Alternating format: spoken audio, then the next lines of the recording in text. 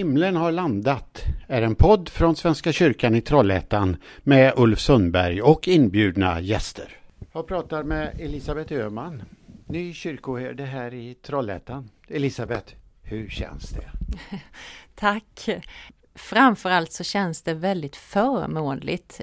Det är nog det bästa ordet jag kan beskriva det med. Det känns omvälvande och stort och det är mycket att sätta sig in i. Men jag är redan stolt över att få vara kyrkoherde i Svenska kyrkan i Trollhättan. Stolt på många sätt. Du är ju präst och har ju jobbat här i Trollhättan tidigare då, och nu är du då chef, som man säger, för hela Trollhättans pastorat. Det kan man säga, det är tätorten Trollhättan, eller hur? Ja, så tänker jag. Det är i Trollhättans kommun så går det ju in andra pastorat också, men tätorten. Och där bor det rätt mycket människor och sånt, och den här gruppen människor ska du vaka över då, eller vad säger man? Du ska leda dem då och visa dem på Kristus, eller hur sammanfattar man det kort och gott? Alltså jag tycker om ordet herde. Det har jag alltid gjort. Det har jag med mig sedan jag var riktigt, riktigt liten. I söndagsskolan så lärde jag mig en sång som heter Jesu lilla lamm jag är. Och jag tror att där hände någonting redan när jag var liten. I all ödmjukhet så vill jag gärna se mig som en herde för människor. Och där jag kan få stämma in i kung Davids att Gud är min herde och allas herde. Kyrkoherdeskapet bottnar väldigt, väldigt mycket i den bilden. Du bor här i Trollhättan, men du pratar inte Trollhättemål precis, utan du kommer söderifrån, eller hur? Ja, det gör jag. Kommer ifrån Blekinge, östra Blekinge, Karlskrona, residensstad. En vacker stad vid havet. Hur är Karlskrona då? Karlskrona är alltid bra, alltid fint, alltid vackert. Jag brukar säga till barnen att jag åker hem till Karlskrona och sen åker jag hem till Trollhättan. Och så det tror jag att jag kan dela med många andra som bor på ett ställe och är födda eller uppväxta på ett annat ställe. Och så är det nog. Jag känner mig fortfarande väldigt hemma i Karlskrona. Och givetvis så är det ju här i Trollhättan jag är hemma också. Ja, vi har ju lite vatten här i Trollhättan i alla fall, älven, och det är ju inte så jättelångt till Vänern och havet. Men om du nu då tänker framöver här då, vad vill du med kyrkan i Trollhättan? Det handlar nog mycket om det här herdeskapet faktiskt, att jag tänker att alla behöver känna sig efterlängtade. Alla behöver känna sig älskade. En del utav oss har vuxit upp under ganska gynnsamma förhållanden, har fått med sig mycket gott hemifrån. Andra har vuxit upp i andra mer tuffare omständigheter. Men jag tror att oavsett vem vi är och vad vi har med oss, så behöver vi få känna en grundtrygghet i livet som handlar om att det finns en mening, och där kommer ju Gud och människan in. Att vi är inte här av en slump, att människan inte till av en slump, utan för att faktiskt Gud ville våra liv. Där tänker jag, där skulle jag gärna vilja nå så många som möjligt med det budskapet, och att kyrkan är en mötesplats, både den fysiska kyrkan, byggnaden, men det som Svenska kyrkan är även när vi är på andra ställen, att vi möter varandra, att vi delar den här längtan och behovet av någonting större som bär oss. Om vi tänker Trollhättan, det är ju som många andra städer en delvis segregerad stad, och vi har 4 kyrkor här och sånt. Och hur tänker du på det? Hur vill du jobba för att det ska bli bättre här i Trollhättan? Ja, utifrån de rena kyrkornas placering så tycker jag det är spännande. Det är ju strategiskt med en kyrka i Skogshöjden, Trollhättans kyrka och Götalundens kyrka och Läxtorpskyrkan. Det är ju fantastiska placeringar rent geografiskt och strategiskt i pastoratet. Bara genom att vara i de här olika stadsdelarna så kan vi ju lätt spegla Trollhättan som stad.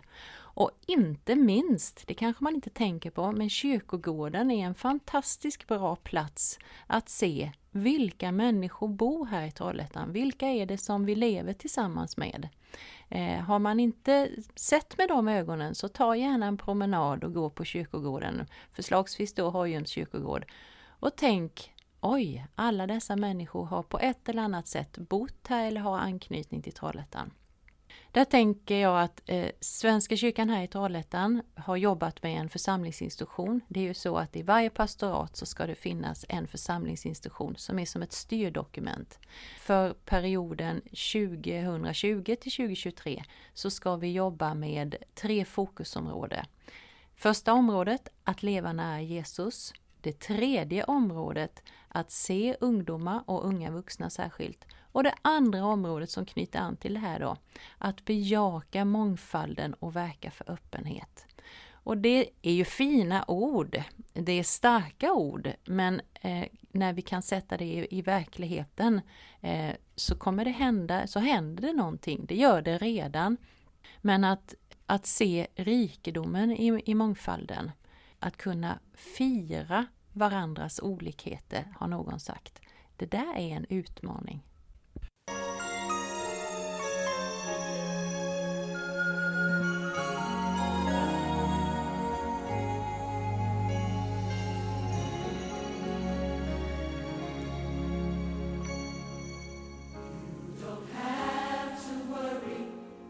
Jag pratar med Elisabet Öman, ny kyrkoherde här i Trollhättan.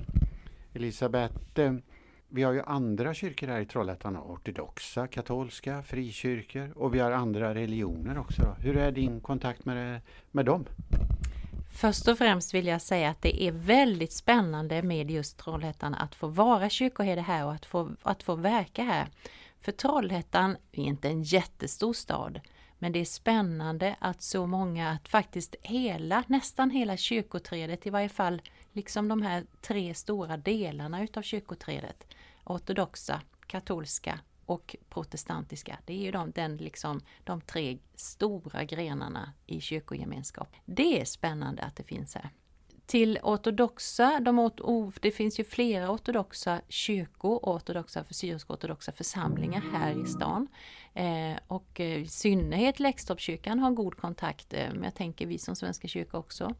De klassiska frikyrkorna arbetar vi ganska nära med, möts och träffas regelbundet. Tänker att vi skulle kunna göra ännu mer tillsammans, de här 3 olika grupperna. Sen är det så att kommunen har ett initiativ, ska ta ett initiativ, det ligger i planen, att samla ett interreligiöst råd, för det finns ju också goda kontakter med andra trossamfund. Och där tänker jag att Svenska kyrkan får fungera lite grann som centralpunkt, för jag tänker att vi tillsammans med dem, oavsett om det är kristna samfund eller andra samfund, så har vi ändå en gemensam grund av att tron är viktig och att tron ibland kan förena, men ibland också kan sätta lite krokben för varandra. Men jag tänker att mycket är förberett, så egentligen har jag bara tänkt att mejla kommunalrådet och säga, nu kör vi igång. Det tror jag är viktigt, för det där interreligiösa rådet har jag hört talas om att ett antal år att det skulle komma igång, men det har inte hänt något, så att det är väl bra att borda den kontakten så att det verkligen blir, för jag tror att man kan lösa en hel del frågor och sånt även på det planet. Jag läste för någon dag sedan här i kyrkans tidning om Göteborgs universitet som gör sådana här olika undersökningar, och bland annat så stod det att var 3:e person i Sverige ungefär tror på Gud, och var 3:e vid de frågorna de hade ställt ber också. Tycker du om det? För det har minskat något om man ser 10 år tillbaka i tiden. Då var det 47%, sa de. Vad innebär det när man är kyrkoherde och kyrka? Lite grann som vi var inne på tidigare i det här inslaget, det är ju alltså att människan behöver känna mening. Och man kan ha allt möjligt runt omkring sig, materiellt ställt och socialt kanske och på olika plan. Men ändå den rena existentiella, liksom det djupet, meningen. Där tror jag, där finns vår gudslängtan. Alla människor har någon form av gudslängtan. Och det är det här ett uttryck för att faktiskt 1/3 tror på Gud, eller kan sammanfattas på det sättet. Och behovet av att be. Jag tror att det är djupt mänskligt, och ganska ofta i dopgudstjänster, vid konfirmationstillfällen och i andra sammanhang så lyfter jag gärna ofta bönen, för jag tror att den är viktig. Den är viktig för oss själva som ber, och självklart så är den ju viktig när vi ber för andra, för de närmaste vi har, för världen. Bönen, den är central i människan. Vad säger du till dem som inte tror då? Säger först och främst respekt. Det är oerhört viktigt. Det är en övning för varje människa att respektera och visa respekt. Att vi tänker och känner på olika sätt. Och det finns ju en liten provokation i det. Om jag möter en människa som inte tror. Någonting slår ju an i mig. Och att våga lyssna och att våga föra det där samtalet tillsammans, det är spännande. För jag är övertygad om att något händer i mig och något händer i den personen när vi vågar lyssna. Det kanske är ett sätt att visa min tro, att visa respekt just för det. Tack ska du ha, Elisabet, för den här pratstunden. Vi lär väl få återkomma från radion och den delen, och lycka till då som kyrkoherde här i Trollhättan. Tack ska du ha. Tack.